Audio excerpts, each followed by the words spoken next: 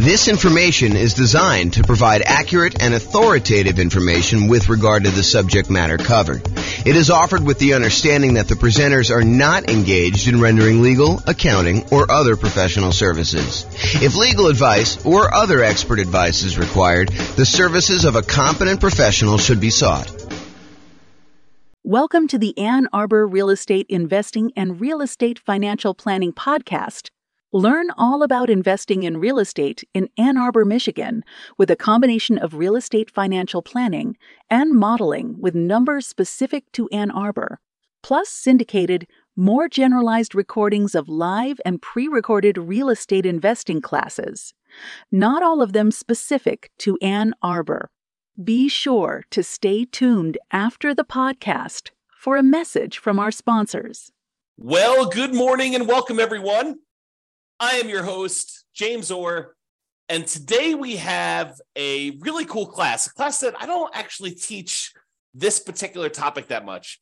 Today we're going to go over refinancing rental property tips.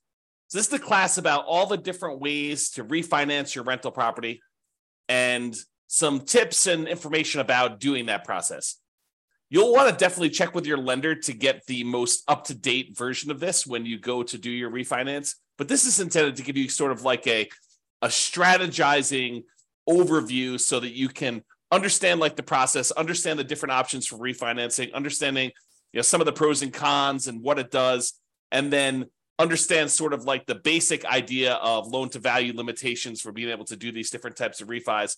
But when you're about to do this, you can't go to them and say, hey, on May 4th, 2023, James taught a class and he told me that this was the rule. And so this must be the rule. I must go ahead and have you use this rule. That's not how this works. You got to ask your lender and find out what the then current rules are and regulations and how you do it and costs and limitations and all that other stuff. So let's jump right into refinancing rental property tips and we will kind of go over this. So there are, in my mind, 4 different types of refinancing. And the ones that you probably are most familiar with is the concept of a cash out refinance where you're pulling money out of the deal, or a rate and term refinance where you are refinancing the loan because interest rates have dropped, but you're not trying to pull any money out, maybe just the tiniest bit, but you're not trying to pull any money out and you're trying to either extend the term of the loan. Maybe you've paid off the loan over 12 years, you have 18 years left on a 30-year loan, and by doing a rate and term refinance, you could reset that clock all the way back out to 30, which would significantly lower your payment. And in a lot of cases, you do that because the interest rates have gone down and you want to get a lower payment for those 2 reasons. Number 1, the interest rate has dropped and so your payment's going to be lower. And number 2, you've extended the term out again on a now lower balance, and so that lowers the payment too. So the 2 that you're probably most familiar with is this idea of cash out refinance, and then also the rate and term refinance. You're refinancing the rate of the loan and the term of the loan, the length of the loan, okay? Now, there's 2 other ones that you may not be as familiar with. The cash in refinance. Sometimes when we go to refinance a property, we will actually put money into the deal in order to achieve a certain result that we're looking to do, okay? And similarly, recasting a loan. Sometimes we want to pay a lump sum in order to have the lender recalculate the payment for the same target payoff date, okay? So if you think about this, what is recasting? Recasting is you have a loan and all of a sudden you come into some money. You come into $50,000 and you're like, whoa, I got this $50,000. I owe $250,000 on this loan. Why don't I go to the bank and say, hey, I'd like to make this $50,000 payment on this loan? What does that actually do for you? If you go to the lender and you tell them, hey, look, I want to make a $50,000 payment on the loan, what does that do? What it does is it moves the date that you will pay off the loan in. Instead of you actually reducing your monthly payment and improving cash flow, all it does is it determines how much faster you will end up paying off the loan. You're basically saying, hey, look, if I had 20 years left on this loan, now by paying $50,000, you may only have 11 years left on the loan. It may be a significant decrease in the time you have left on the loan because you're still making the same monthly payment. But what if you wanted to go to the lender and say, hey, lender, I'll tell you what, I have $50,000. I would like to make a one-time lump sum payment on the loan. But what I'd like you to do, instead of changing the term of my loan and when it gets paid off, I still want it to be paid off in 20 years in this example. But what I do want you to do is I want you to improve my cash flow now. So I want you to reduce the payment such that it still pays off 20 years from now. Don't change my interest rate, but go ahead and just recalculate my payment based on this $50,000 lump sum. And the lender will be like, okay, for a fee of whatever it is, $500, we will go ahead and rewrite your loan. And not all of them will do this, by the way. It's only certain lenders. But we will go ahead and rewrite your loan and reduce your balance by $50,000 by you paying us $50,000. And we will reduce your monthly payment by that. Interest rate stays the same. The date you're going to end up paying the loan stays the same, but your monthly payment goes down. Okay? And that's because you paid down some principal. So that's what recasting is.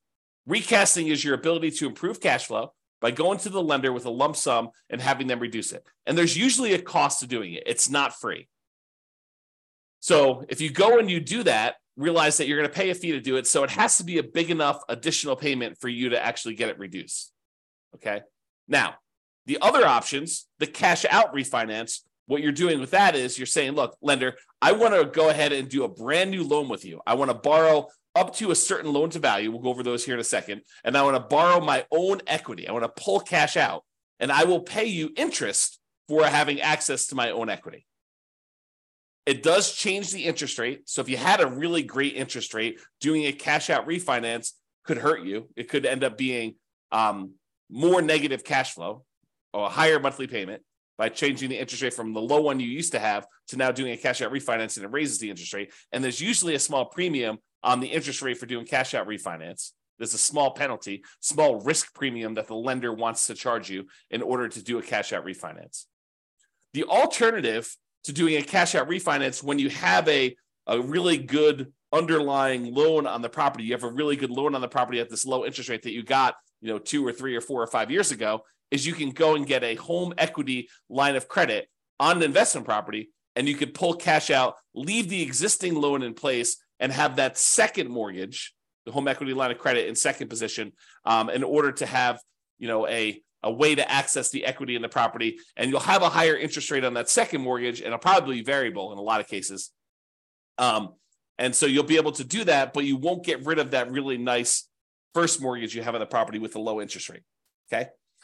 Now, that's the cash out refinance. What about a cash in refinance? Well, let's say you bought a nomad property and you had 5% down, and you bought that property, and you were living in the property for a while, and you decided, hey, this is a good deal, but I want to move out of the property, and you move into something else.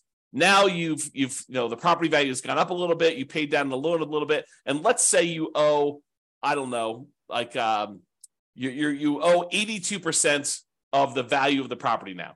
You started off with 5% down, and now it's increased so that you have 18% equity, 82% loan to value. Well, let's say you wanted to do a refinance because the interest rates have changed, and you'd like to be able to change the interest rate on your loan. They've improved enough where you want to go and do this, but you're not quite at 20% PMI. You're not quite at 20% loan to value, and if you're less than 20% loan to value, you may have private mortgage insurance in your property. And so you may choose to voluntarily put more money into the deal, put cash in when you refinance in order to get a more appropriate loan to value, a slightly better interest rate, and maybe even eliminate PMI. Another example is, let's say you have 23% equity in the property. And if you put 2% more down, you get over the threshold of being at 75% loan to value or 25% down, which improves the interest rate you're going to get on the loan. So not only are you borrowing less because you put 2% more in, but also your interest rate has improved because going from that 23% equity position to 25% equity position gets you over a threshold where the interest rate actually improves on that loan. And so you do that. And so that's an example of cash in refinance, and why in some cases, even though a lot of times we're trying to optimize the minimal amount of money we have in a deal, sometimes we will voluntarily put more into a deal because it is advantageous for us to do so in certain situations. So you need to really take that into account. Okay. So we talked about cash out refinances where you pull out money. interest rate changes, you're kind of borrowing your own equity, you're starting to make interest payments on the equity that you have. Cash in refinance, you're adding money when you do a rate and term, not rate and term. You're adding money when you do I guess it is a rate and term, but you're adding money when you go ahead and refinance the loan. You're changing the interest rate. You're changing the term of the loan. Sometimes that improves your loan to value. Sometimes it gives you a better interest rate. Sometimes it gets rid of PMI if you were less than 20%, kind of have an equity in the property. And then your rate and term refinance, where you refinance, you change the mortgage interest rate and you change or reset the term of the loan. You do not pull money out except a very small amount sometimes. There's usually an amount that a lender says, hey, look, as long as it's under $1,000 or $2,000 is the one I hear probably most common. As long as it's under $2,000, you're getting some cash back, that's fine. But if it's more than $2,000, that's considered cash out refinance, and it's not considered a rate and term refinance, okay? So you can pull a little tiny bit of money out, so you're not having to do that when you're doing the rate and term. And then finally, that idea of recasting, where you pay a lump sum in to have the lender recalculate your payment for the same target payoff date. The interest rate tends to stay the same for this. Okay, so those are the 4 types of refinancing that we covered. When you do a refinance, it is very likely that they will require a new appraisal. And I think that is an increased likelihood for cash out refinancing. Now, we've seen a movement lately where lenders are moving toward not requiring some appraisals in some very specific situations. Definitely want to contact your lender and find out what the then current rules are. But we are seeing a movement toward not having to do new appraisals. Doing some type of like desktop underwriting where they check the value using some of their automatic valuation modeling, AVM type models where they're doing that. Or maybe if you had a certain amount of equity in the property, they don't even need to do an appraisal at all. So be aware that may be the case, but plan for it. Plan that there's probably going to be an appraisal cost unless you talk to your lender and your lender says, nope, not going to be an appraisal for you. Okay. If you do cash out refinance, I think that the odds of you having to do a new appraisal is going to be higher. Okay. Now, most refinances allow you to refi in the closing costs for getting the new loan. In some cases, the appraisal costs of getting the new loan. And in some cases also, a certain limited amount of buying down the interest rate to be rolled in. So you could go and say, hey, look, I want to go do this refinance on the property. I've got a bunch of equity in it. I want to roll in the closing costs, so that'll get added to your loan balance. I want to roll in the cost of the appraisal, so that'll get rolled into your loan balance. And because interest rates are low right now, and I'm going to have this loan forever because I'm not going to refinance again, I want to buy down my interest rate so that I can get improved cash flow. And you could roll in the buy down as well. And there may be restrictions on this, so go check with your lender. But that is my understanding that a lot of these can be rolled in up to a certain amount. Now, you may not be able to refinance with conventional financing options once you get above the loan limit.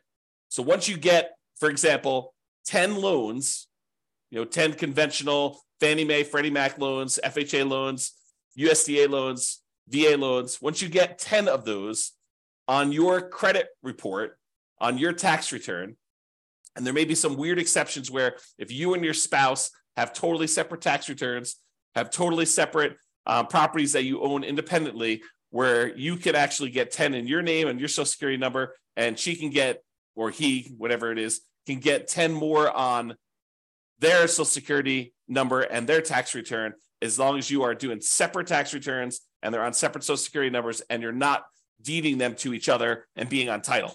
But check with your lender about what this limitation is. But once you get above that 10, you may not be able to easily do any type of refinancing, even rate and term refinancing, until you get down below 10. So you may need to pay off a property temporarily, get down to 9, do whatever you need to do, then actually refinance or do whatever you need to do for that last one to get back up to 10. So it starts becoming this kind of like much more complicated game of chess where there's pressure on different things you need to move around and be strategic about stuff. Okay. Check with your lender for their current rules and your current situation to find out what is appropriate for you, and be flexible in your approach. All right, let's go over some tips for rate and term refinance. Allows you to change the current mortgage interest rate to whatever the current rates are. So if rates have dropped, you're allowed to do that. If rates have gone up, you're going to get a higher rate if you do this. It allows you to change the current term of the loan. Let's say you want to go and extend it out to a 30-year loan, or maybe you're down, you only have 8 years left, you want to extend it out just to a 15-year loan. It'll still reduce your payment, for the same interest rate, but maybe you want to extend it out so that it's a little bit lower for the 15-year loan, doing that.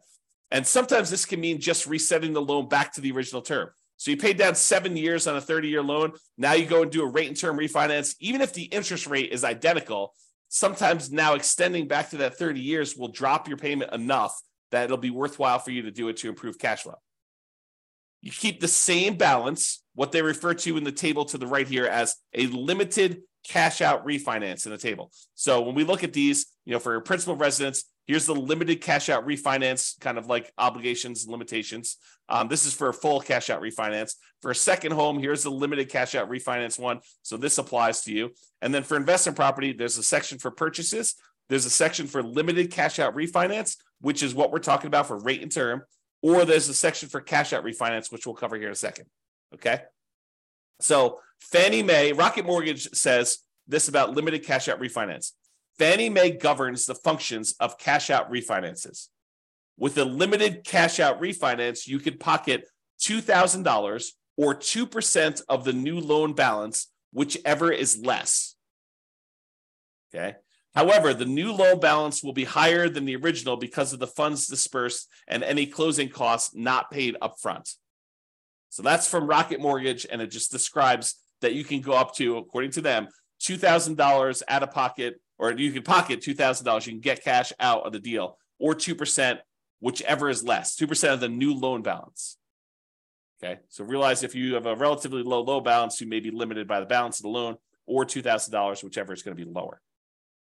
So let's talk about the maximum loan to value. So investment property, if you're doing this limited cash out refinance of 1 to 4 units, anything more than 4 units, 5 units and up is considered commercial property. And those are different rules completely. But if you're doing 1 to 4 units for a fixed rate mortgage and adjustable rate mortgage, the maximum loan to value you can do is 75%. Okay. So you can go up to 75% loan to value. You'd leave 25% in the deal when you do this rate and term refinance, this limited cash out. Now, if you're living in the property, you could do a limited cash out refinance on 1 unit. You can go to 97% with a fixed rate mortgage or 95% with an adjustable rate mortgage. If you're in a duplex, you can go to 85% for a fixed rate mortgage and adjustable rate mortgage. And if you're in a triplex or a fourplex, it's 75% loan to value, sort of like what an investment property would be. Okay. And that's for the limited cash out refinance. Also happens to be for the purchase for those. If you have a second home, if you're doing a rate and term refi and you have 1 unit, which you can't do multiple units with those, then the maximum amount you can go with those is 90% loan to value for both fixed rate mortgages and adjustable rate mortgages. So you have to leave 10% in the deal on your second homes. Okay. All right. So that's the numbers for the rate and term refi. This often improves cash flow in falling interest rate environments, especially. So when you have 2 things working for you, you paid down the loan a little bit, and so you have less that you owe, and you have less left in terms of duration left on your loan. And when interest rates are coming down, it improves cash flow in 2 ways. Number one is you're usually extending your term out again, and so you're borrowing a smaller amount over a longer term. And if interest rates have come down from your previous kind of mortgage interest rate, then you've also improved cash flow from an improved lower interest rate. Sometimes the interest rate doesn't need to go down, but you paid down the loan low enough and you've been paying it off long enough that you can extend the term out again. And even with a slightly higher interest rate, your cash flow can still improve. Less, but can still improve. This can also be a way to change your loan type to remove PMI or mortgage insurance premium. So with FHA loans, the private mortgage insurance with most of them, there's some exceptions, but most of them when you're putting 3.5%, I'll say all of them when you're putting 3.5% down, they have PMI forever. The PMI, the mortgage insurance premium you pay on that loan never goes away. And so if you want to get rid of PMI on an FHA loan, like you bought a duplex, triplex, or fourplex as an owner occupant, you moved into the property, you lived there for a year, and then you decide to buy something else. And now you've waited long enough and you've got some equity built up in the property. Well, now you can go ahead and refinance out this cash out. You can do a limited cash out refinance, 1 to 4 units, once you have 75% loan to value, and you can get rid of the PMI from the FHA loan. The tricky part is, depending on when you got your FHA loan, your interest rate may be really, really low, even when you take into account the private mortgage insurance premium you're paying on it. Such that if you go to refinance it, if you bought a property 3 years ago when interest rates were really, really, really low, and now the interest rates are much higher, even though you're at that 75% loan to value, and even though interest rates have gone up, it still may be better for you to keep the old PMI loan with the old FHA loan with PMI. So you got to run the math and see if this does improve it for you and how much it improves. Okay? But this would be the way, doing like a rate and term refinance and going into a non-FHA loan, or maybe you go back into an FHA loan. If you get over 20% down, you don't necessarily have to have PMI anymore. Okay? So go do the math, figure it out, but this is how you get rid of that PMI on FHA loans to get it out of it, is do the rate and term refi. Now let's talk about some tips for cash out refinance. So the new loan amount equals the previous loan balance plus any cash you receive at closing. So you're increasing how much you owe on the property by whatever you decide to take out. So that means that you're borrowing more, which typically means your payment's going up, unless the interest rate has come down so much and you've extended the term so much that the payment is lower. Now, borrowed money that you pull out of a loan is not typically taxable, but talk to your CPA if you plan to use the money for additional investing, because there are rules about where that gets applied. My very layman's, non-professional, non-tax advisor understanding of this is that the money you use to buy another investment property is offset by that property, not the one that you pulled the money out of. But go talk to your CPA to get clarification on that, because I am not sure, and I am not a professional, and I'm not giving you tax advice because I'm not qualified to give you tax advice. I don't even do my own taxes. Okay, so go talk to your own CPA and make sure you got that down. All right, so let's talk about the maximum loan to value you can do now for cash out refinances when you're pulling money out. So if you were going to try to pull cash out of a property that you're living in, with one unit, you can go up to 80% loan to value for fixed rate mortgages and adjustable rate mortgages. So if you're living in a single family home, a condo or a townhome, and if you've got one unit, you can actually go up to 80% loan to value. If you're in a duplex, triplex, or fourplex, 2 to 4 units, remember 5 units and above is commercial, it's a totally different deal. You can go up to 75% loan to value. So a little bit more conservative. They will only allow you to go up to 75% loan to value. You have to keep 25% equity in the deal if you're going to do a cash out refinance. And those numbers are different than when you do the rate and term. Okay. Second homes, when you're doing a cash out refinance, it's still 75% loan to value. Okay. You have to be 75% loan to value to do cash out for those. Then if you're doing investment property, you're doing a cash out refinance with one unit, a single family home, condo or townhome, with one unit, it's 75% loan to value. If you're talking about a duplex, triplex, or fourplex, and you want to pull cash out of that, they only allow you to go to 70% loan to value. So even more conservative. They want you to keep 30% equity in the deal when you do this. So really, to kind of summarize it, you're probably 75% loan to value, no matter what you're doing, unless you're doing a single family home where you're living in the property, then you can go to 80%. Or when you're doing your 2 units, 3 units, or 4 units, triplex, duplex, triplex, or fourplex with an investment property, it's more conservative. It's 70% loan to value. Okay. Now, this type of idea, this idea of doing, cash out refinance, although you can do sort of rate and term if you borrow the money in order to buy the property and the repairs when you do your burst strategy. But most often when you're trying to do the burst strategy, a lot of times you're doing this cash out refinance model where you're pulling money out of the deal. And the ideal is to pull all of your money out of the deal and and so you have the money and you could use it to do other deals in the future. But the idea is to try to get all of your money out. And there is usually a delay. Most lenders now are requiring seasoning of the property for up to 12 months in order to do this. Now, there may be a kind of like, a custom lender, a lender that has a very specific program. Well, they will allow you to do a rate and term refinance or cash out refinance with less than 12 months.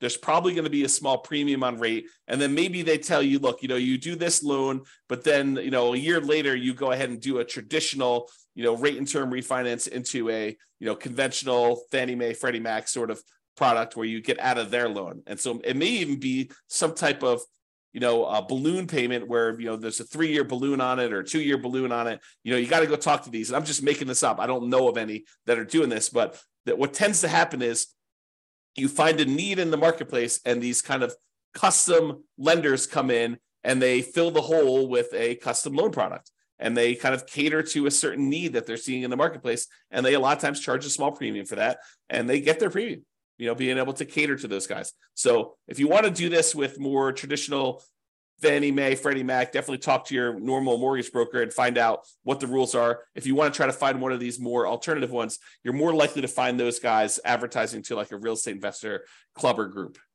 Okay. All right. So those are the tips for cash out refinance. Owner occupant refi. So if you're living in a property and you go, let's say you've been living in a property for 14 months, you've been doing the nomad strategy and you're about to move out and you're like, rates have come down or equity has grown so much that I think I can get rid of PMI. What I'd like to do is I'd like to do a refinance using an owner occupant loan while I'm there before I move out of the property. I'll just move out as soon as I'm done doing the refinance. Oh, no. When you go and you do an owner-occupant refi, in most cases, the lender is going to require that you sign another piece of paper that says, I will remain in the property for another year. And if you don't do that, it's called loan fraud. This could be a version of like equity stripping, where you have a bunch of equity in a property as an owner-occupant, you do a refi, you max out the loan you can get on it, you pull all of the equity out of the property, then you kind of like leave the property. Maybe you keep it. Maybe you just abandon it. And you kind of say, look, this was cheaper than paying a real estate agent. I only have to leave 5% in the deal. Look at the numbers there for doing a, limited cash out refinance, or I guess your cash out refinance will be higher, but you could do a limited cash out refinance and get up to 95% and just abandon the property. I don't know. Anyway, I digress. So you cannot just go ahead and do a refi and then immediately move out.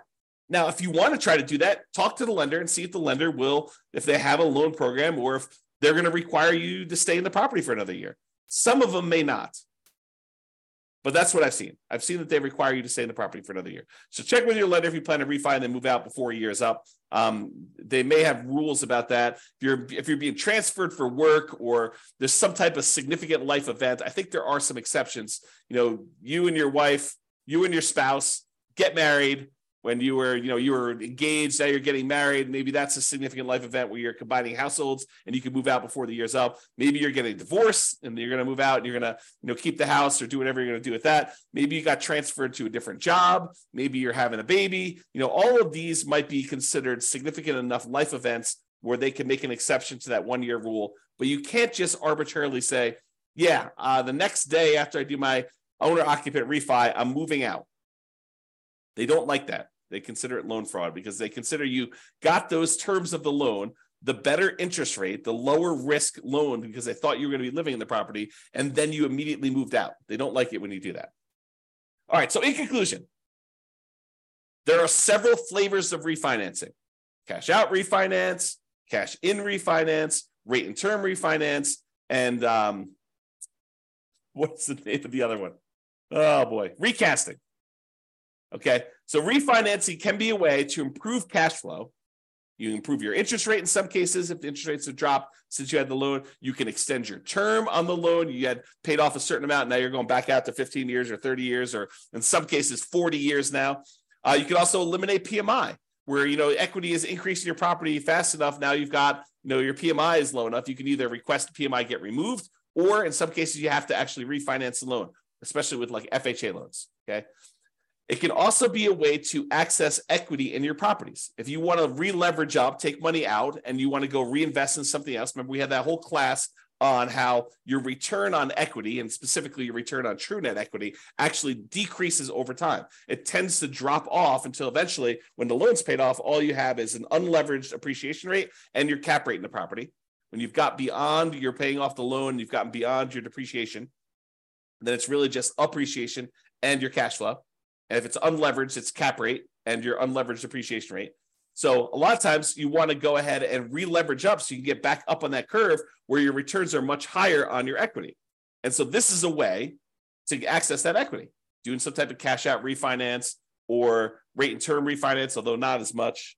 Doing a HELOC on your loan is probably the way to access those. So be sure to consider when you're looking at these, the cost to access this equity. It's not free. There is a cost. And sometimes it's some of the more expensive money.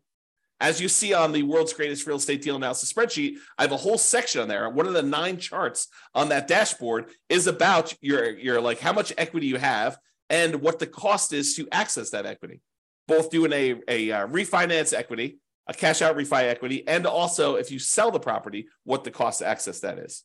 And refi tends to be the cheaper end of the spectrum. It tends to be more expensive for you to sell a property to access that equity. So how accessing this equity, the other thing to consider is how accessing this equity will impact all areas of your return. A lot of people get confused. They think, I'm just going to pull money out of this deal and then my property will still cash flow. Maybe not. Maybe by taking the money out of the deal, your cash flow gets significantly diminished on that property, and maybe it's even negative, such that the money you take and you invest into the next deal, it needs to be super strong at cash flow in order to be able to support the payments you have on the other property.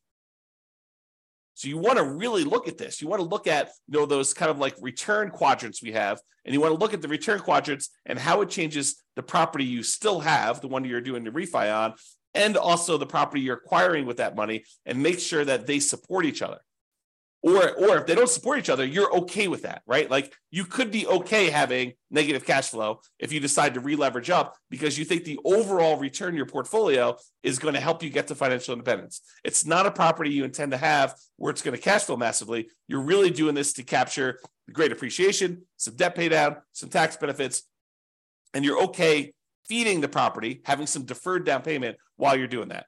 And there will likely be, this topic specifically will likely be an entire separate series of classes in the future. Probably not until I'm done doing all the stuff on buying when we start talking about should I sell or refi my rental. That's like intended to be the next whole separate module, not individual module, but like whole, course, if you want to call it that way. All right. But there will be those things coming. We'll talk about those in the future. All right. That's all I got for you. Hope you enjoyed this class. Hope it was helpful for you, learning about all the different ways to kind of refinance and some tips for doing that. Again, talk to your lender and get the advice you need if you're planning on doing this. This has been James Orr. Hope you have a great day, everybody. Bye-bye for now. With home prices up, mortgage interest rates up, and rents up, but not quite enough to counteract the higher prices and interest rates. Cash flow on rental properties in Ann Arbor is harder than ever. Book a call with the Real Estate Financial Planner to apply our proprietary 88 strategies to improve cash flow on your rentals. See the show notes for a link to schedule your call and improve your cash flow today. If you're a real estate agent, lender, or professional in Ann Arbor that wants to help our real estate investor listeners, consider reaching out to learn about collaboration opportunities with this podcast. We'd love to add more value to our listeners by having you assist our investors buy, sell, and finance their real estate investments. See the show notes to schedule a call to discuss collaboration opportunities.